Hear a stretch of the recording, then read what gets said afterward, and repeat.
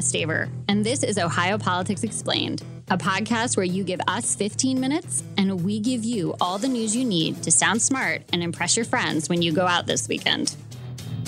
Welcome back to another episode of Ohio Politics Explained, the Three Chickens and a State Park edition. This week, we're explaining whether ballot initiatives are becoming the new political battleground, why Republicans think natural gas is a green energy, the changes made to a bill about transgender athletes, and whether we're about to put the governor's office in charge of public education. Joining me this week is our fabulous intern, Nolan Simmons. Welcome to the podcast, Nolan. How do you do? And before we get started, I just want to make a quick, possibly familiar to you now pitch. If Ope is a podcast you enjoy, please consider leaving us a 5-star review on Apple iTunes or wherever you listen. So let's get into it. Our first topic is about a bill making it easier for kids in 4-H to buy baby chicks and how that became a controversial piece of legislation this week. So here's what happened. The bill, which had already passed the Ohio House, was in the Senate, and Republicans decided that this would be a great place to add some amendments about natural gas. They added one labeling the fossil fuel a green energy, one that makes it harder for state parks and other public lands to say no to fracking leases, and one that limits the kinds of pesticides local communities can ban. You know, one of the most interesting things I pulled from this when reading the story was that the ostensible reasoning behind, adding this into the chicken bill, especially with the Omnibus Farm Bill. The Omnibus Farm Bill, of course. Addressing an issue that does go back years, a regulatory agency or an agency that, is supposed to approve these things in a bill that's already been passed. You can understand the reasoning behind it or why. If it was a standalone bill, where would it come from? But, to add this into a chicken bill, to the omnibus bill. That's the beauty of lame duck. You get these Christmas tree bills where they take one thing and then they add a bunch of other stuff into it. And we call it a Christmas tree bill because it kind of looks like you're hanging all these ornaments or all these amendments onto the original tree. So one of the things that Republicans have expressed frustration about is that we legalized drilling on public lands about a decade ago, but the leases themselves have been slow or almost non-existent. And so this kind of moves it from you may do this to you shall do this. And it seems like a small word change, but the change from may to shall is pretty big, legally speaking, because it means unless the driller is unqualified, you have to kind of say yes to one of these leases. So like if Nolan and I rolled up with a drill and like went to Mohican Lodge and we're like, we'd like to drill, baby drill, they'd be like, yeah, super not. But if like BP or Anadarko or some of these bigger firms came out, then like barring any like reasons why they might not be qualified or appropriate, you'd have to say yes. A question that I have from a layman's perspective is how do mineral rights play into this situation? Yeah, so it is a lease of their mineral rights. So they don't allow surface drilling on these properties. And that's kind of an important distinction. So you won't see like a derrick out in front of a Mohican Lodge. It's like, I think of it like a bendy straw. So you drill into the ground somewhere else and then it sort of snakes onto the property. So you're really leasing the ground that's under the surface to the oil and gas company, which is like really fascinating that you can have like the surface rights and the mineral rights, and they can be two different responsibilities. Mm-hmm. Well, one of the biggest pieces of criticism that you hear to the addition of this part in the bill is, that it could lead to drilling under public parks and, natural land. Yeah. And then it might take away the right of like local communities who want to say no to this to say no. And, proponents of the bill respond that it doesn't necessarily mean that the agency does have to approve every single application for drilling. What's kind of the wiggle room, I guess? Where's the truth in either of those statements? I think what it is that it turns it into a shall. So it's more of that, like, if there were good reasons, say questions about the viability of the company or their qualifications or where they're going to locate the drills. Like, there's lots of like technical reasons, but it's not like, I just don't like this anymore, which seems to be what they're implying is the holdup. Do we have a lot of natural gas drilling in Ohio as it stands? We have a lot of natural gas. Yeah, we got a ton of it, which is part of the reason why they want to do this. Gotcha. Our second topic is high school sports and who gets to play on which teams. Republicans think transgender girls shouldn't play on female sports teams, and they're in the process of passing a law to make that illegal. Folks like Senate President Matt Huffman say it's a fairness issue. They say kids who are born boys have certain biological advantages that make them faster runners, faster swimmers, etc. And that's true if you look at times for like the 100-meter dash. The college record for guys in Ohio is faster than the Olympic record for women. But the Olympics, the NCAA, and even the OHSAA have rules to mitigate this. They require all transgender girls to be on hormone therapy for at least a year. And they say, and a lot of scientists back them up, that lowering testosterone levels lowers that competitive edge. But, Republicans don't agree with that, and they're in control, and it looks like we're going to get this law. An interesting thing that opponents say about the bill is that high school sports, middle school sports, these non-collegiate, athletic activities are about much more than just competition. It's a notion of team building and camaraderie. And a place to belong sometimes for kids. Yeah. Another topic that's worth mentioning, though, is that is it still the case that there's only one current transgender athlete on a varsity team in Ohio? Yeah, only one varsity. There's a handful of transgender athletes throughout the state, but only one plays varsity currently. And, her story struck me specifically because she's not, a super well-trained athlete. She only joined, I believe it was her high school softball team her sophomore year. And the original bill went into effect right as I think the detail that you had in your story was that right as she learned how to swing a bat.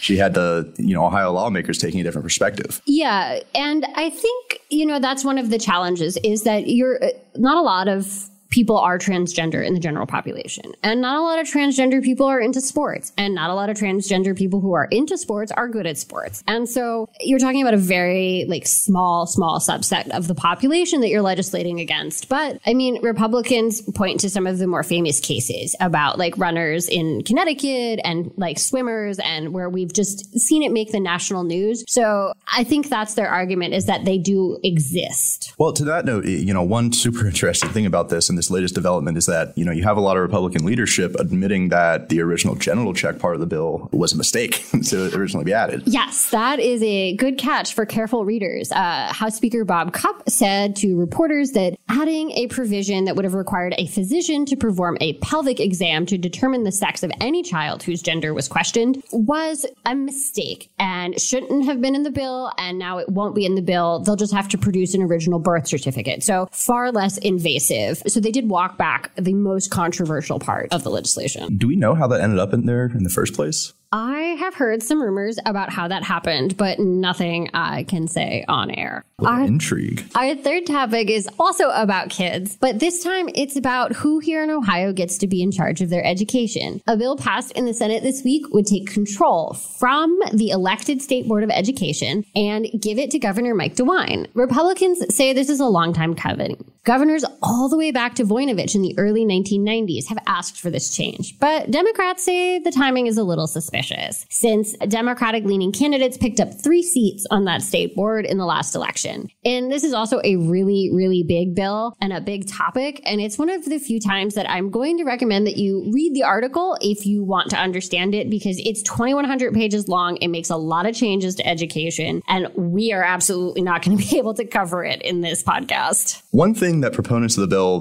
keep repeating is that it makes changes to education policy in Ohio happen quicker, happen more efficiently, and that it allows constituents to have a bit more of a direct, line to people who decide education policy. But, it's an interesting charge considering that it's taking the power away from a democratically elected board. Yeah. And so the board hasn't done themselves any favors in the past year. They've taken a long time to pick a new head of public education. They've taken over a year. We still have an interim state superintendent. The first person they picked ran into ethical complications and had to resign right after he took the job. They've gotten into some culture war issues, and especially culture war issues on federal issues that are beyond their purview. And the argument is they are getting bogged down in things that are beyond the scope of their responsibilities, and they aren't really working on things like pandemic learning loss and test scores and graduation rates. And that's the argument, is that having one person in charge in the governor's office would be more effective in changing policy than having a 19-member board and then an elected state superintendent. So less people equals faster change, which theoretically makes sense. But the flip side of that is we do elect the people who help draft big picture education policy, and we wouldn't get to anymore.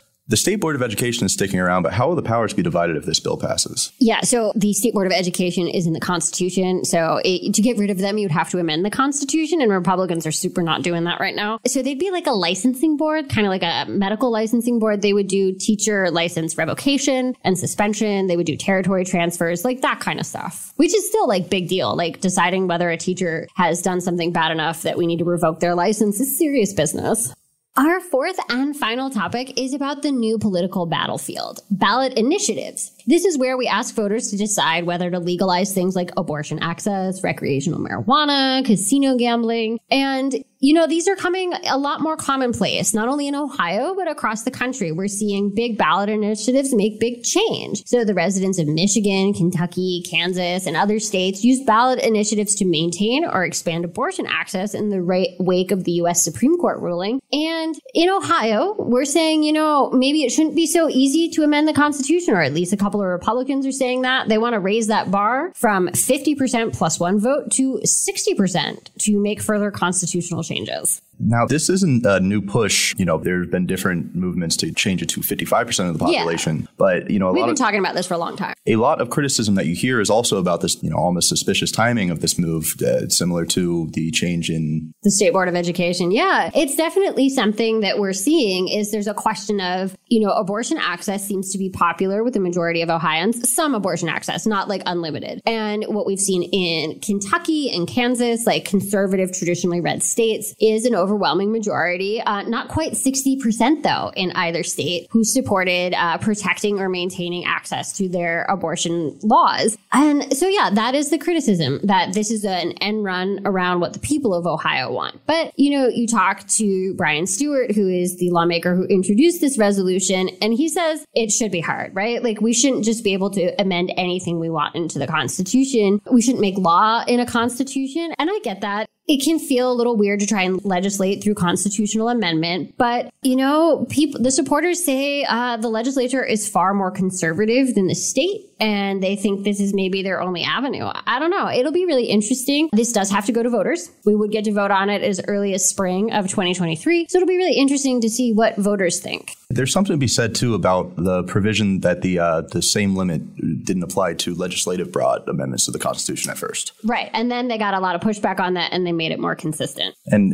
something else that's a bit eye-opening is just how this is a movement being supported and really pushed by Secretary of State Frank LaRose. Yeah, and who may or may not run for U.S. Senate in 2024. And one more thing before you go. There's a big brouhaha going on about a painting. Yeah, you heard me right. The portrait of Chief Justice Maureen O'Connor is going to be moved, and the rest of the court can't agree on where it should hang. Judicial Center staff, the 3 Democratic justices, and O'Connor herself think it should go in the Grand Concourse. That's the main hallway on the first floor of the court. And they say it would be a nice sign of respect and a nod to the fact that she was the first female Chief Justice in Ohio history, and the longest serving statewide woman in public office. But the 3 Republican justices on the court, they voted against giving her that prominent spot. So we still don't know where it's going. Yeah, Pat DeWine had his reasoning behind voting it down is that he thinks that these kind of decisions are made best with the wisdom that comes with time and shouldn't be rushed through, referring to